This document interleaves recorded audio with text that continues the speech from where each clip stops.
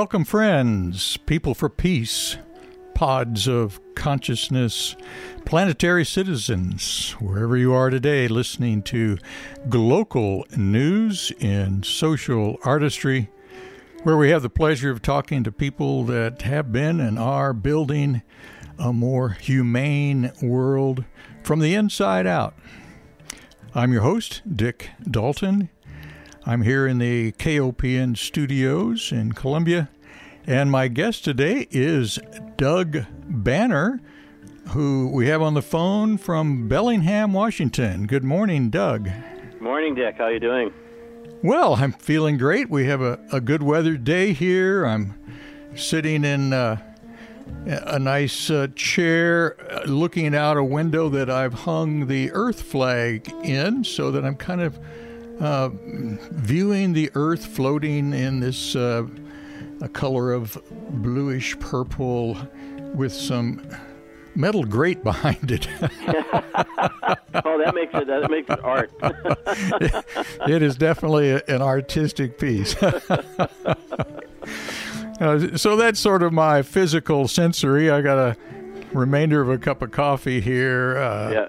Things like that. How's your morning going? It's a little earlier in Washington. It's earlier. It's 8 o'clock in the morning. I generally get up at 6. Uh-huh.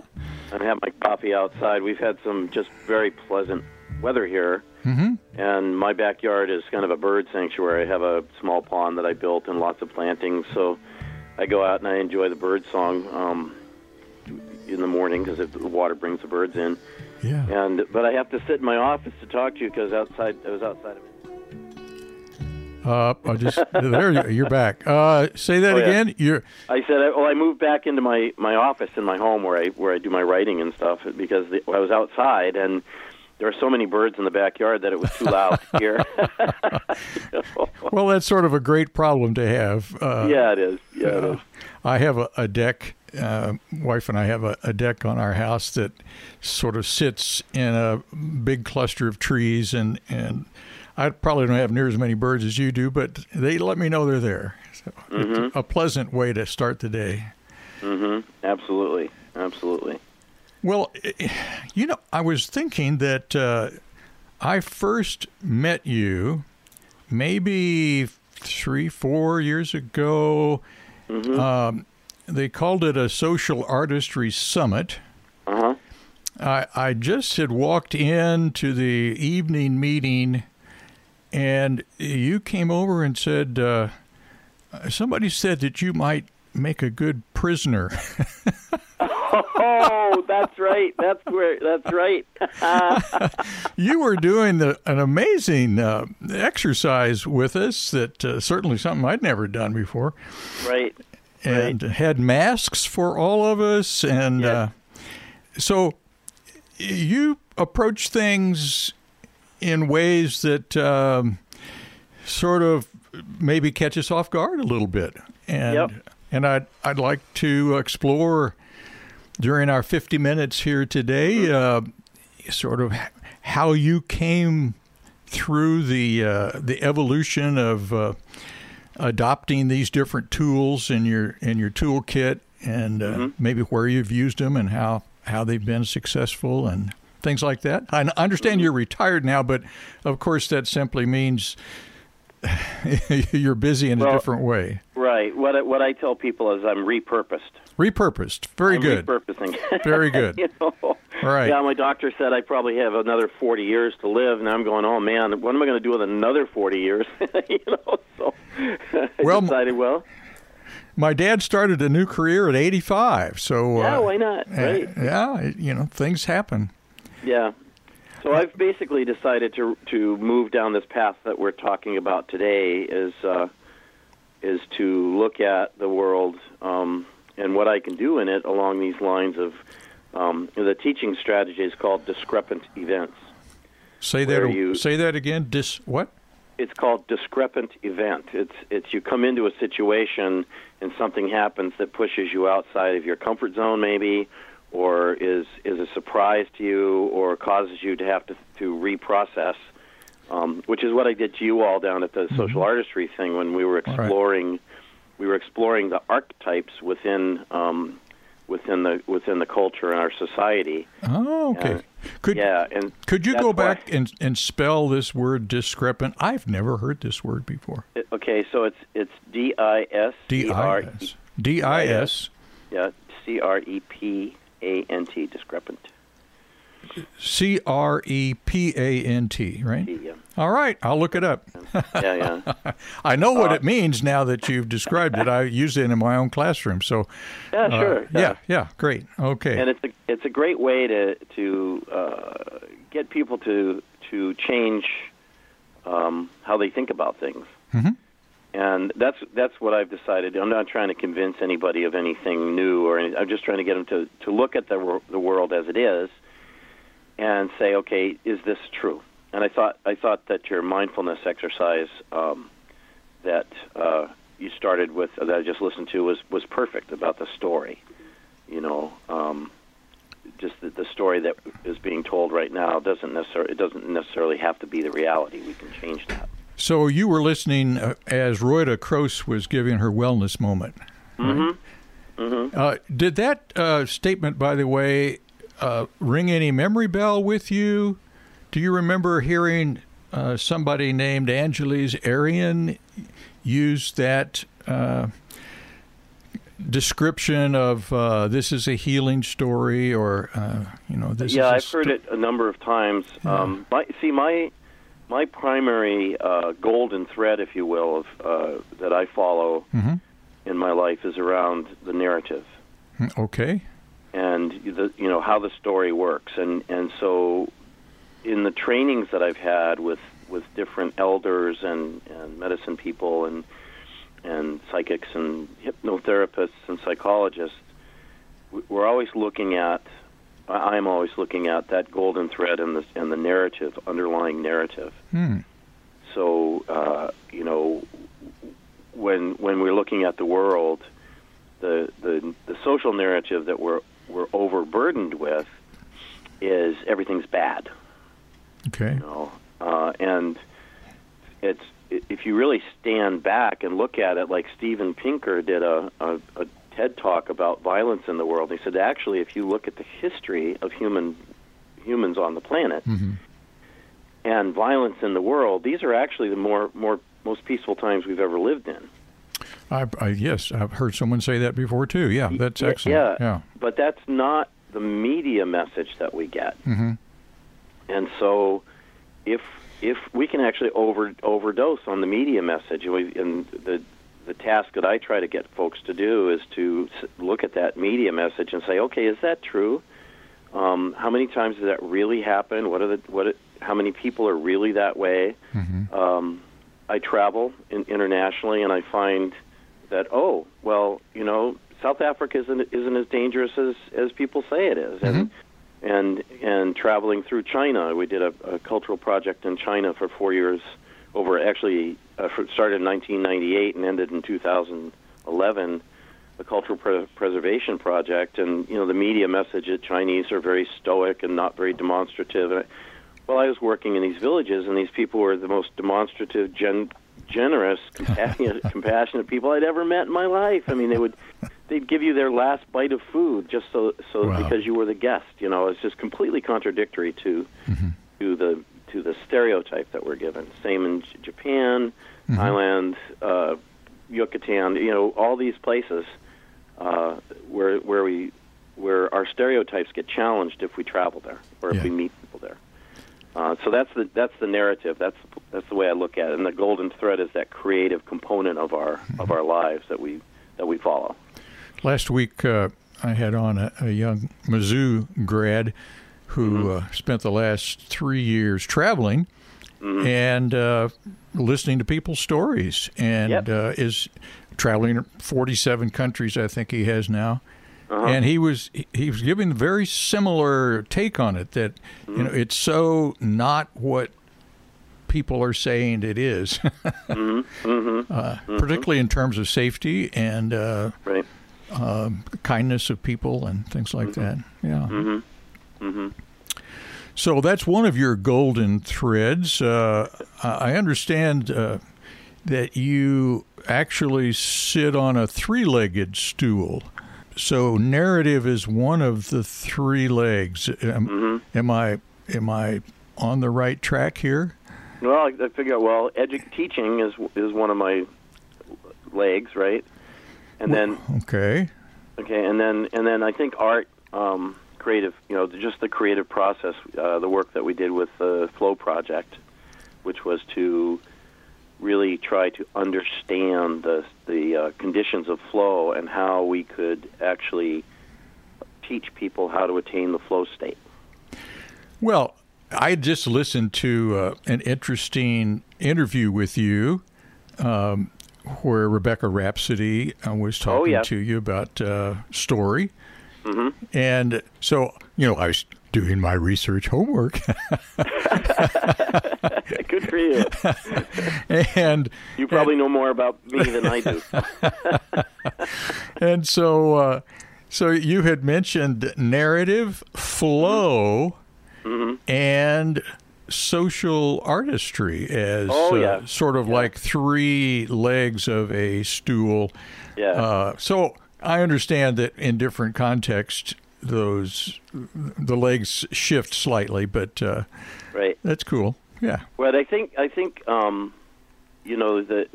me, it's not separate. So the narrative and flow and social artistry are very much interconnected. Mm-hmm. And so, I was trained as an engineer, so very, very reductionist in thinking, take everything apart. Didn't know that. Mm-hmm. Yeah, this was my first degree. And so as an engineer, everything has to be taken apart and then put back together. Mm-hmm. And it's very reductionist in its approach. It's the Cartesian scientist. Right. Yeah, it's everything's pieces, and you understand the whole by understanding the pieces. And as I've moved through, I guess, becoming more self-actualized or more aware, understanding how energy flows in the world between people and living things, and that I come to see that there's no disconnect. Everything has to be connected. Mm-hmm. Sometimes we have to do a step back. So in understanding flow, we had to do a step back and start interviewing artists and say, okay, what does flow mean to the artist? How do you attain flow? How do you understand when you're in the flow state? Mm-hmm. What are the things that happen to you psychologically in the flow state, physically in the flow state, but also spiritually in the flow state? Mm-hmm. That's the time when you're at your optimum in creative. What's the word? I can't think of another word to describe it. Flow. Right?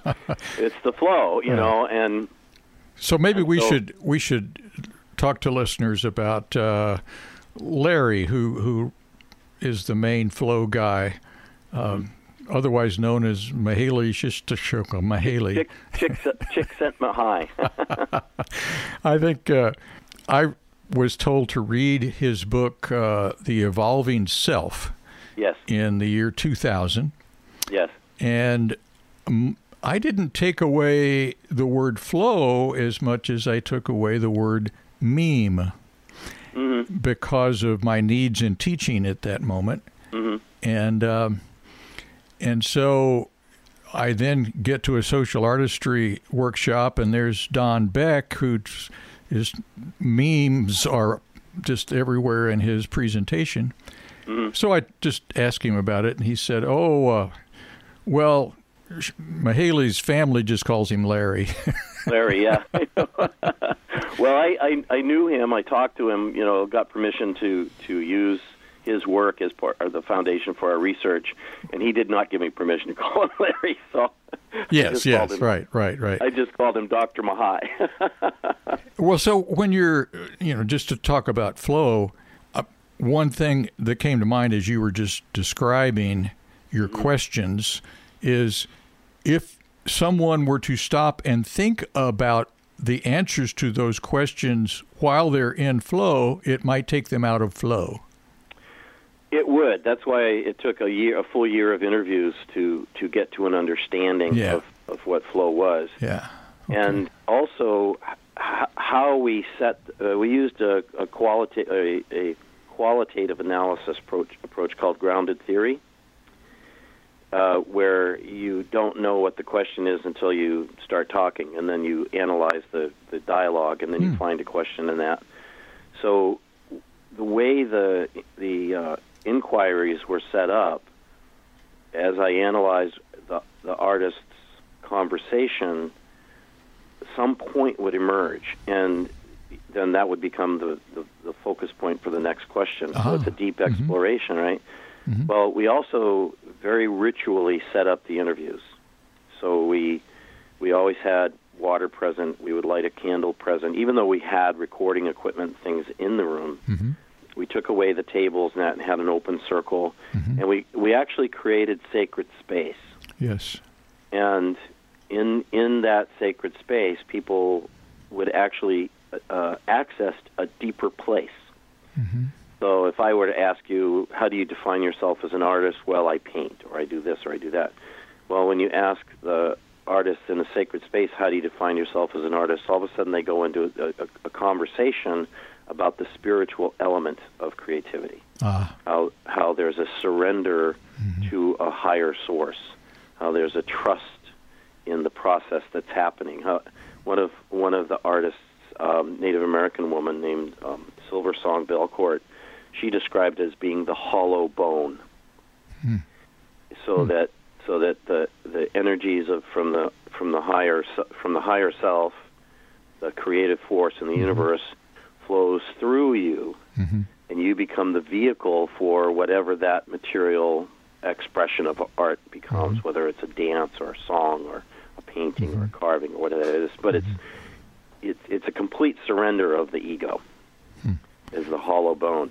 And so as we created these sacred spaces and had these conversations, people were actually in the flow state and tapping into that creative place and describing where they were rather than intellectualizing it. Right. And that's what we really had to work on. That's why it took a whole year per these interviews, was to get out of the head and into the heart.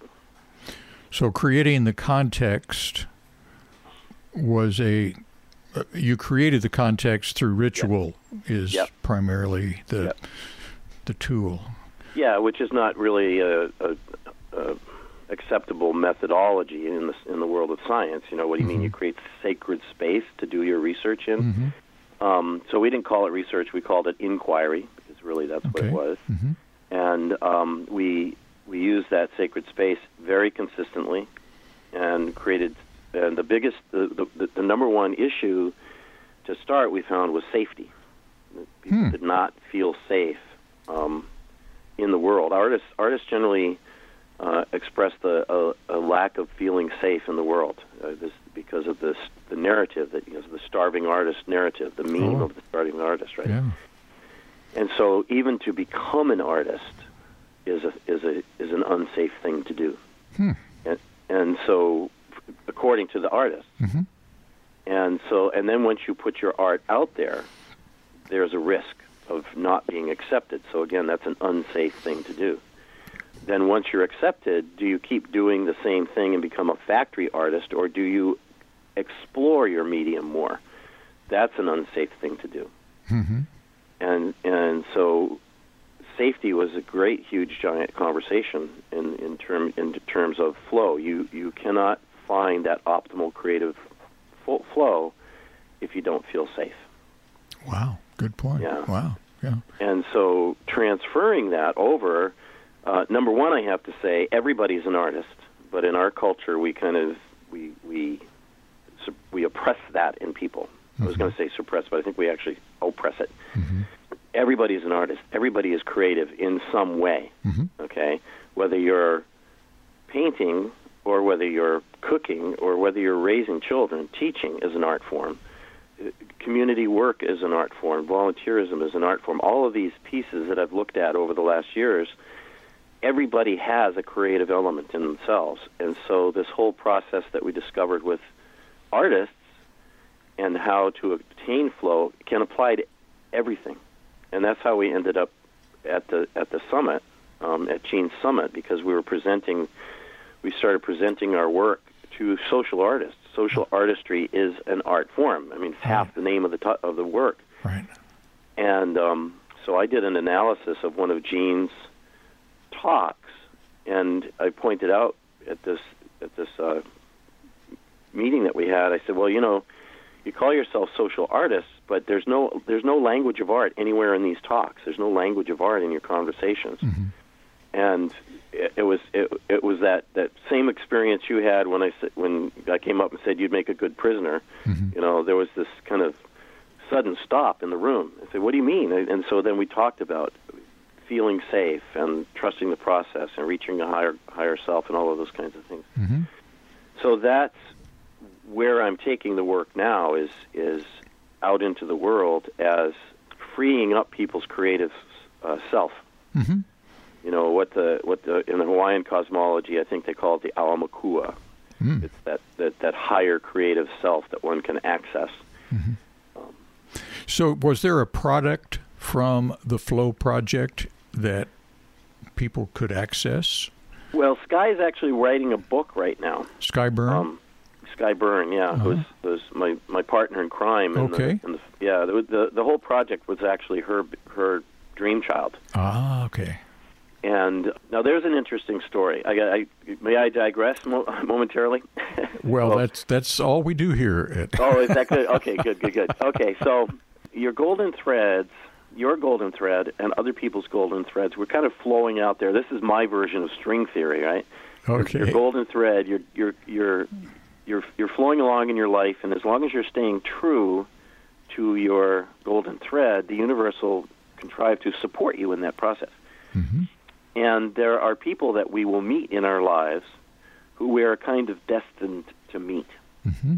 And if you really pay attention when you meet people and you start talking to them and get their story and get their history and then start sharing histories, you'll find that there was an event that put you both on this particular path where your creative energies would cross. Well, back in 1980 or so, I was building a house, and in the process, I was using a table saw, and I had an accident, and I lost a finger. Mm-hmm.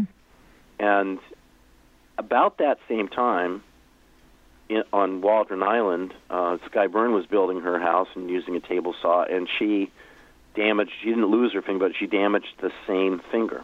Wow. Yeah, and so she noticed, of course, mine was missing, so you can't, it's obvious that something happened, right? And so she said so she asked me about the finger, and then she told me her story, and it was within the same month that this happened. Oh my! And she said, "Well, what were you thinking of when that happened?" I was working. I was upset about something when I was working, wasn't paying attention, so I had an accident. Mm-hmm. And then her thing was she was being prideful. Mm-hmm. Oh, I'm getting really good at this and whack. So when we came together around the Flow Project and noticed these fingers and shared these stories, we realized that event within that same month put us on a track where we would finally intersect. Mm-hmm. Yeah. There were many, many things that happened. It's a long and interesting story for me and her, but these things happen. And so Sky and I ended up together. We met just briefly, and all of a sudden we knew that we were going to do this project together because I was working in the narrative flow state, and she was working in the artistic flow state, completely independently of each other, and the two works had to come together in order to come to fruition, and that's what exactly happened. Beautiful. We came together and worked for since 2008, so 7 years that we worked on the project, and then it came to its natural ending, and then now Sky is writing the book. Ah. So when her book is out, there will be a great, wonderful narrative about how the flow state has worked, not only today and present, which is what I'm doing, but also in history. Where the flow of creativity and human creativity has kept us going and moving, how certain elements of government, of power, have oppressed areas where the flow state for people, the creative flow of people, was not allowed to exist or was usurped. It's quite a book. It's going to be quite a book. Wow, looking forward to it. Yeah, me too. She sends me chapters and I read them, and then she goes, "Oh, my editor made me change this." So, it's a process. But I'm thinking within the next year she's probably going to have it out. When we're going to take a short break, Doug. Okay. Doug Banner, by the way, folks. I'm talking with Doug from Bellingham, Washington, an educator, social artist, mythic fellow of sorts. And when we come back, maybe one of the things we can touch on is how people can not tap into, but yield into flow state more effectively. Mm-hmm. And or we can go in a little bit more into narrative or social artistry. We have lots of things we can. We'll just become hollow bones and let the Spirit guide us, huh? I love it. Okay. All right. So we'll be back in just a moment, Doug Banner, with more local news in social artistry.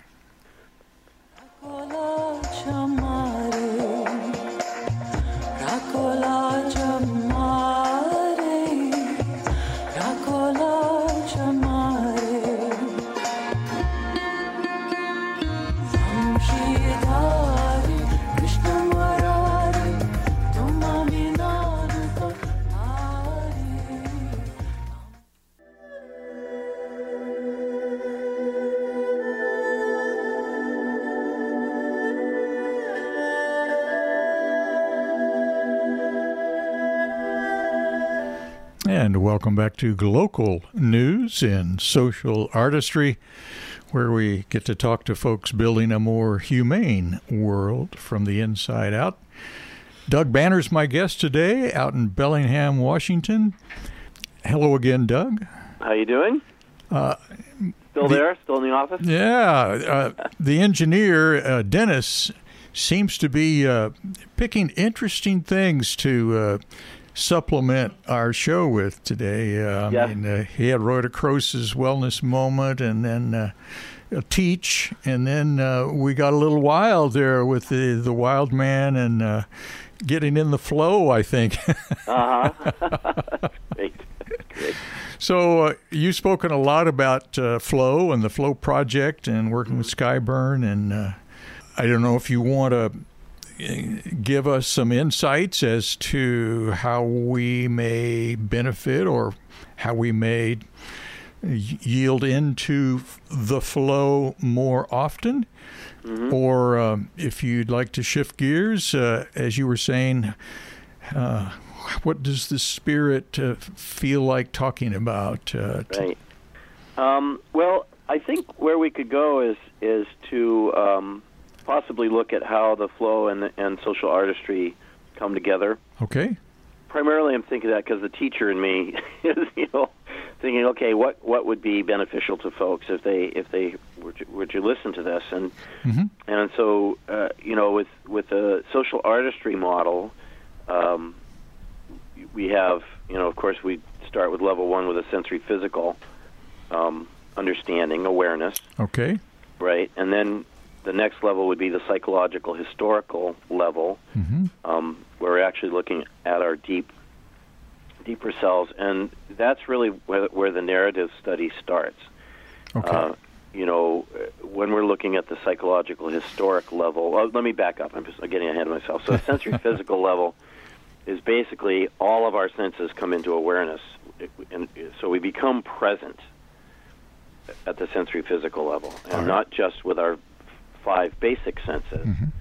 but also if you are familiar at all with Rupert Sheldrake and his work in the psychic world, he says the 6th sense is a common thing. Lots of species have a 6th sense. We have a 6th sense, and that he calls it, the title of his book is the sense of being stared at.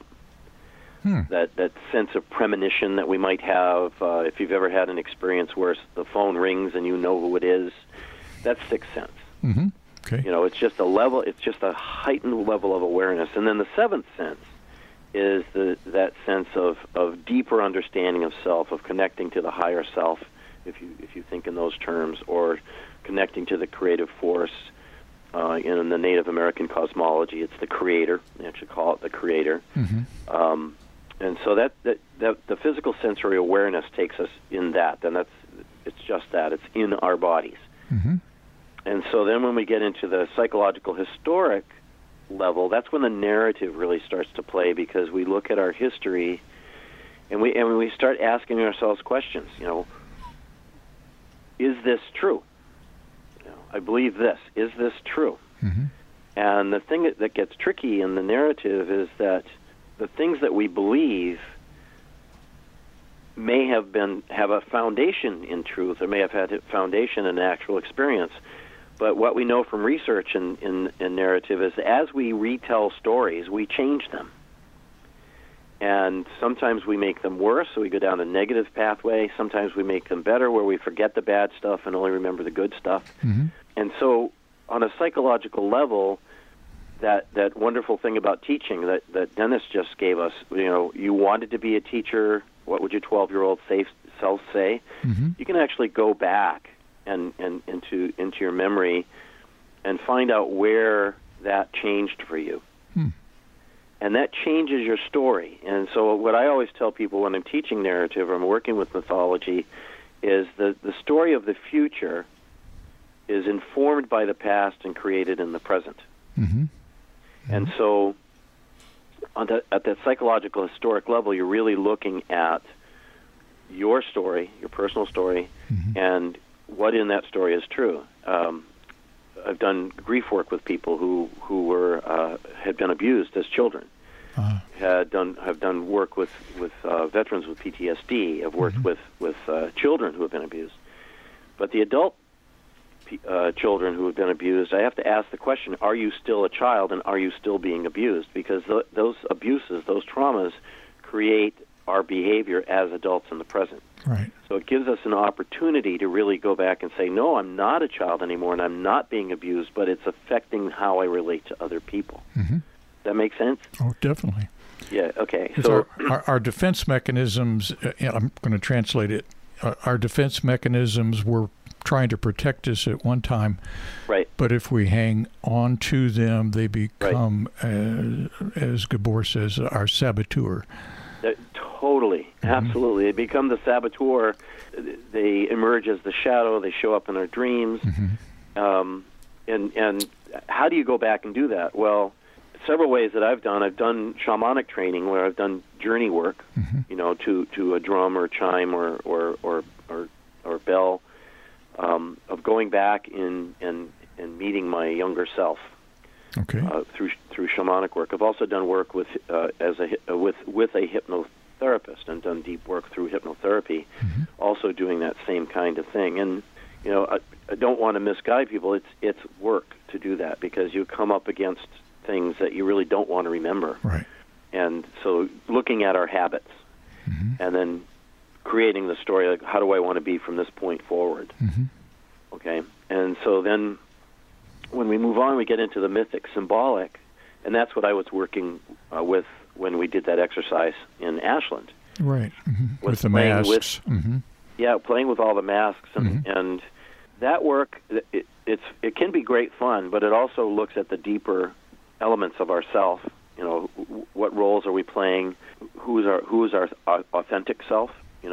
Maybe I'm being forced to be a scientist, and what I really want to be is a painter. Maybe mom even in art, mom made me want to be a dancer, but I just really wanted to carve wood, Mm-hmm. But we look at those deeper mythical elements to our stories. We look at the archetypes, those things that exist, which is interesting. As I've traveled, I find that the archetypes exist, different names, but they're the same ones. You've got the warriors, you've got the Dark Mother, you've got the Light Mother, you've got the Darth Vader, the Dark Father. All of those exist everywhere. Mm-hmm. And even within the Asian cosmology, they have those same archetypes. It's just amazing that this is a human situation. Yeah. It's not just cultural. And then finally, when we get it all together, we've got the integral unity piece. Okay, and the integral unity part of it is that every time we're touching the flow state, we're touching that piece of it where we're bringing it all together.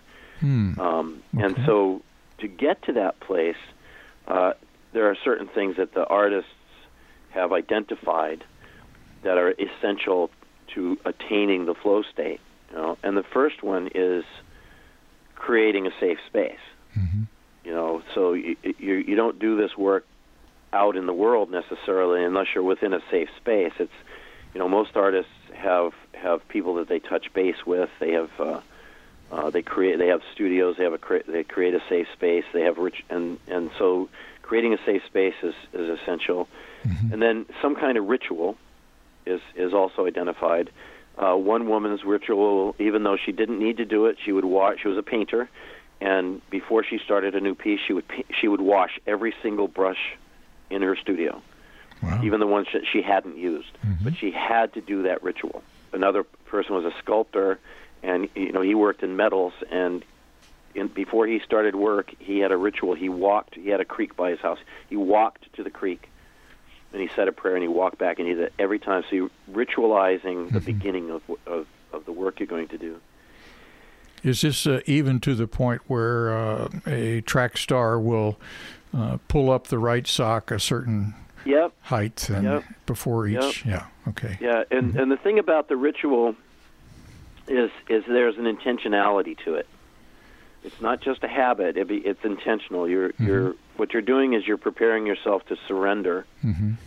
Artists, when I talked briefly about the spiritual element, bar none, I think all the artists that we talked to believed that they were working for something that was greater than themselves, some creative element in the universe, and right.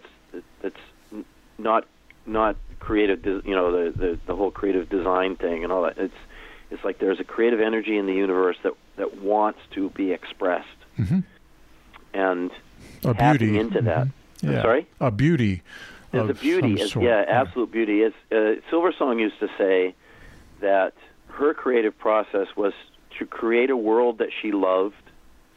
Oh no, how was it? She said her creative process was to create a life that she loved in a world she loved to live in. Mm. And she spent her whole life dedicated to that, of creating a world that she loved to live in. Beautiful. And I love it. Mm-hmm. And Sky will say in her book, she'll say that the work of humanity is to create a world we love to live in. That's our work on the planet, mm-hmm. right? That's like a world that works for everybody. It's got to work for everybody, yeah. and that's part of why I'm trying to integrate all these things. Is I can sit with a group of men in Swaziland and talk about family the same way I can sit with my friends here in the United States and talk about family. We have our same concerns of our children. We love our children. We love our wives. Mm-hmm. We're concerned about our jobs. We have the same basic needs and beliefs and the same appreciations. Mm-hmm. And somehow we've thrown a screen up. We've become other. We've made everything other. And the work of the flow state and the work of social artistry is to erode that wall of other. So when you meet a person, let's say at this, start thinking on a sensory physical level, what's my physical reaction to this person? And then you start thinking as an artist, okay, is this person a threat? No. I'm gonna surrender this moment to knowing who this person is. Mm-hmm. Another element of the flow process. Can I share an example of that? Oh yeah, absolutely. So I'm at a social artistry workshop in Ashland, Oregon, but I guess it's either before or after the thing is done, and I'm eating breakfast at one of the restaurants in town, and I see a table with 3 or 4 people that they look other than me, mm-hmm. and but they have an excitement about them, and I just am drawn to go over to them. And they're a musical group, and they had just recorded a demo, mm-hmm. and they call themselves Shambhala. Oh yeah. And the main singer doesn't use any words of any language, but she uses sounds. Mm-hmm. And they gave me the demo.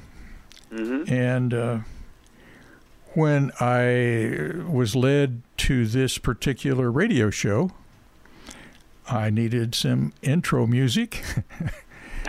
What did I find? Well, I got this beautiful demo from Shambhala, from 12 years ago.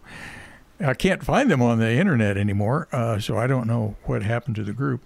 But so the music that you heard today was because of being open and feeling safe with approaching the other, and some beauty came from that. I thought I recognized the music, but I couldn't put my finger on it. Yeah, because I met them too. Wow, we might have met them at the same breakfast. I met them someplace else, but I met them. Very good, very good. So you were going to go to a next step of flow. I interrupted you there. Yeah, that's fine. That's okay. I'll find my way back. So we talked about safety. We talked about ritual. We talked about surrendering.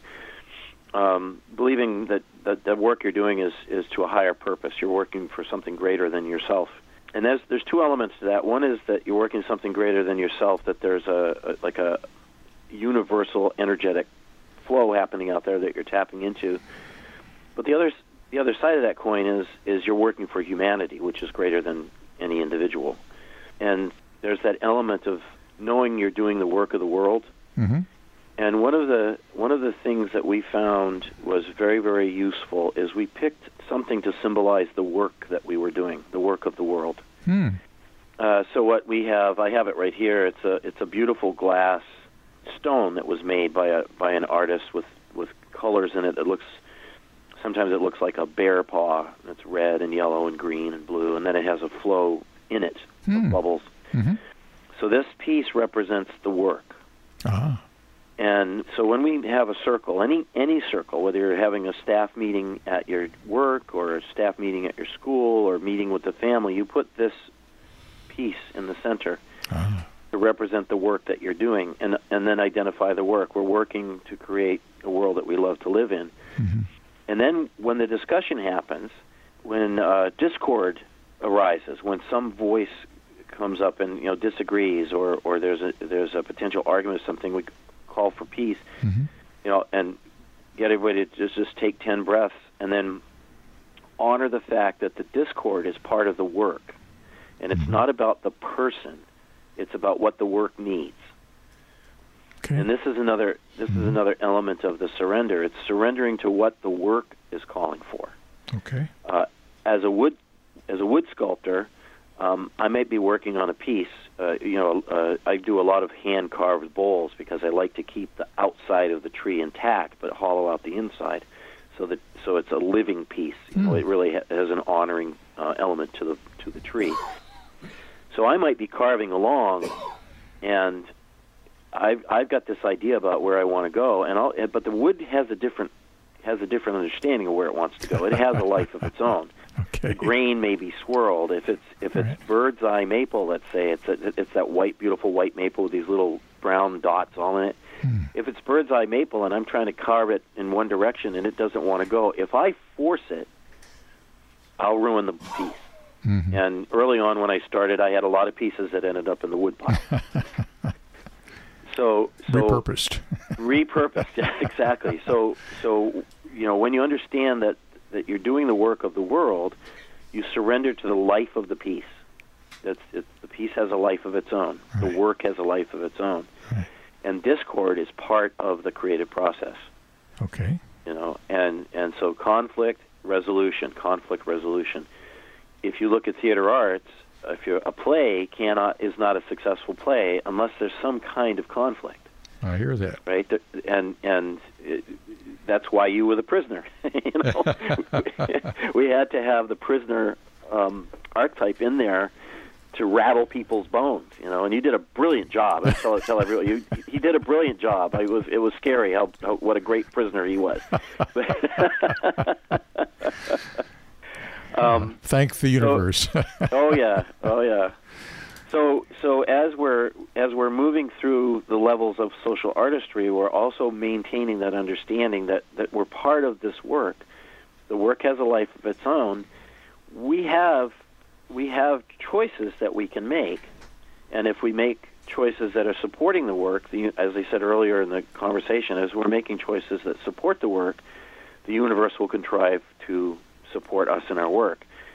If we're moving against the principles of the work, what the work is calling for, well, then we end up throwing it in the woodpile. Mm-hmm. Mm-hmm. And so taking flow state understanding and social artistry understanding and putting those together around the idea that the work has a life of its own mm-hmm. changes how we can work with each other. Right. And, people like yourself and myself, we're okay with approaching others that are mm-hmm. different, where we find that there's an excitement to them. Mm-hmm. Other people might need that symbology of will I use a stone? You can use anything, mm-hmm. but you can use it consistently. Mm-hmm. Picking a flower is not good because they die. Yeah, can't but take using that the same vase or something. Right.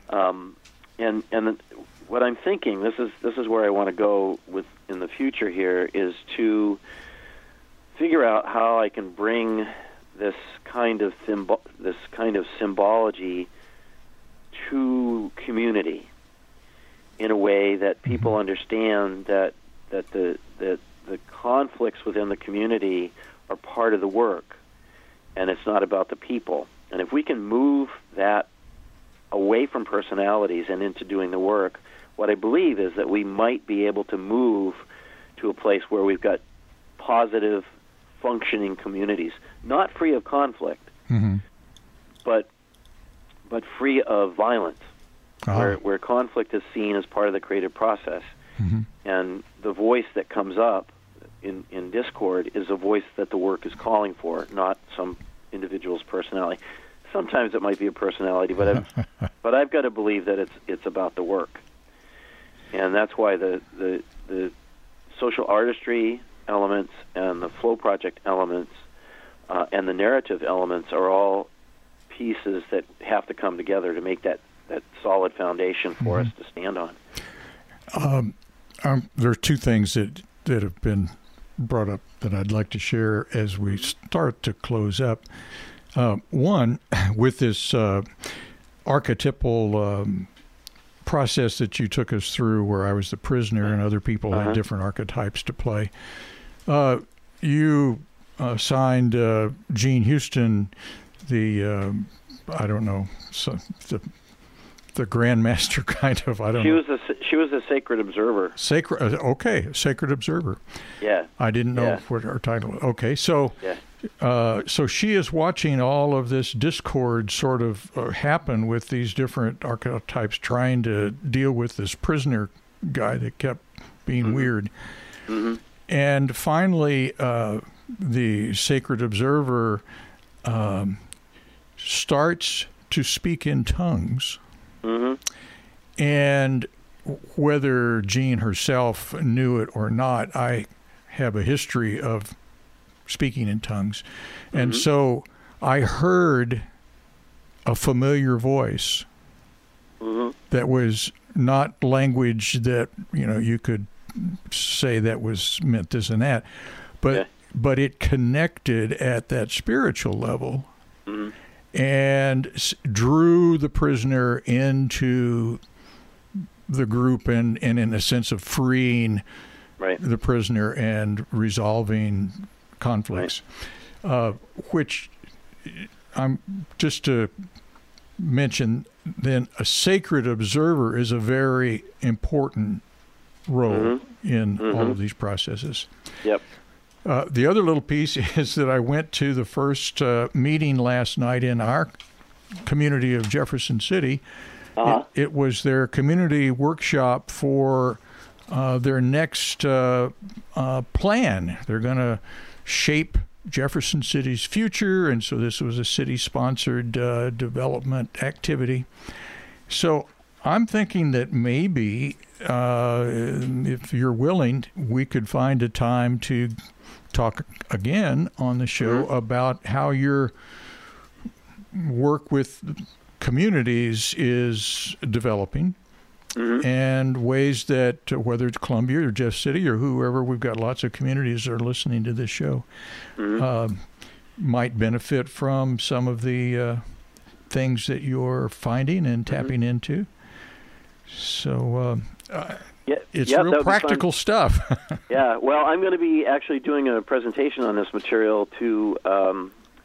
It's the Whatcom County Outreach Program. It's a community-based organization that reaches out to the underprivileged and marginalized populations, mostly the children, around education. And they're having some difficulties staff-wise and functioning-wise in developing goals. So that'll be in September. Be glad to come back after that and let you know how it went. Wonderful. We have returning folks that come back and tell us similar kinds of reports on projects that they're working on. So this will be great. Yeah, it'll motivate me to write it up, too. Okay, Doug. So glad we hooked up. Yes, absolutely. This has been wonderful. You might be interested to know that next week my guest is a local friend of mine who's written a book about his memoirs of Vietnam. Oh, my goodness, yeah. As a tool, his subtitle, his title is Alone in the Rain. The subtitle is Reliving Vietnam to Relieve PTSD.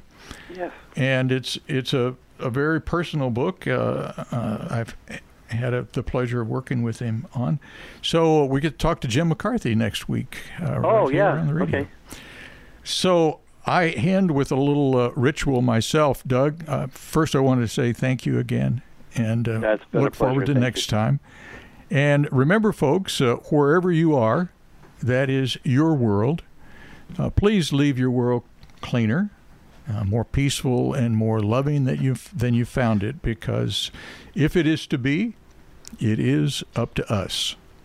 So take care and talk to you soon.